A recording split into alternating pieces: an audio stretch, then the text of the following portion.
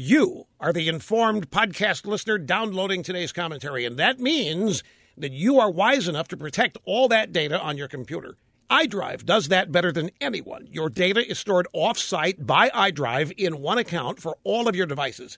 It is safely secured with military-grade encryption with an online key that only you have. Now, iDrive operates in the background while you're busy at work on your computer. Your data is transferred online. If you have a data loss, if something goes wrong with your hard drive and you need to restore very quickly, iDrive is there. You can get a faster transfer to restore data with the free iDrive Express service. PC Magazine recognizes iDrive's best-in-category work with their Editor's Choice designation. They've got it 3 years in a row now. It's the best value with plans starting at just $5.95 a month. Sign up online at iDrive.com. You'll save 50% off your first-year service when you use my name, L. Rushmo, at iDrive.com. California drivers already pay higher taxes than almost anybody else in the country, and they're going to get hit again. Democrats in California plan to spend $52 billion on roads and infrastructure.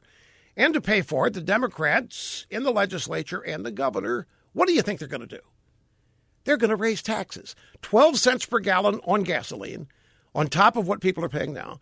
Diesel drivers, 20 cents per gallon. And if you drive an electric car to save the planet, guess what?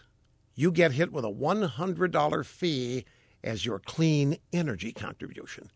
Other California voters are going to find out about other fees when you get walloped with them. The few Republicans left in the state, they're objecting, but they have no political power, so they may as well go out and play golf. They can't stop it.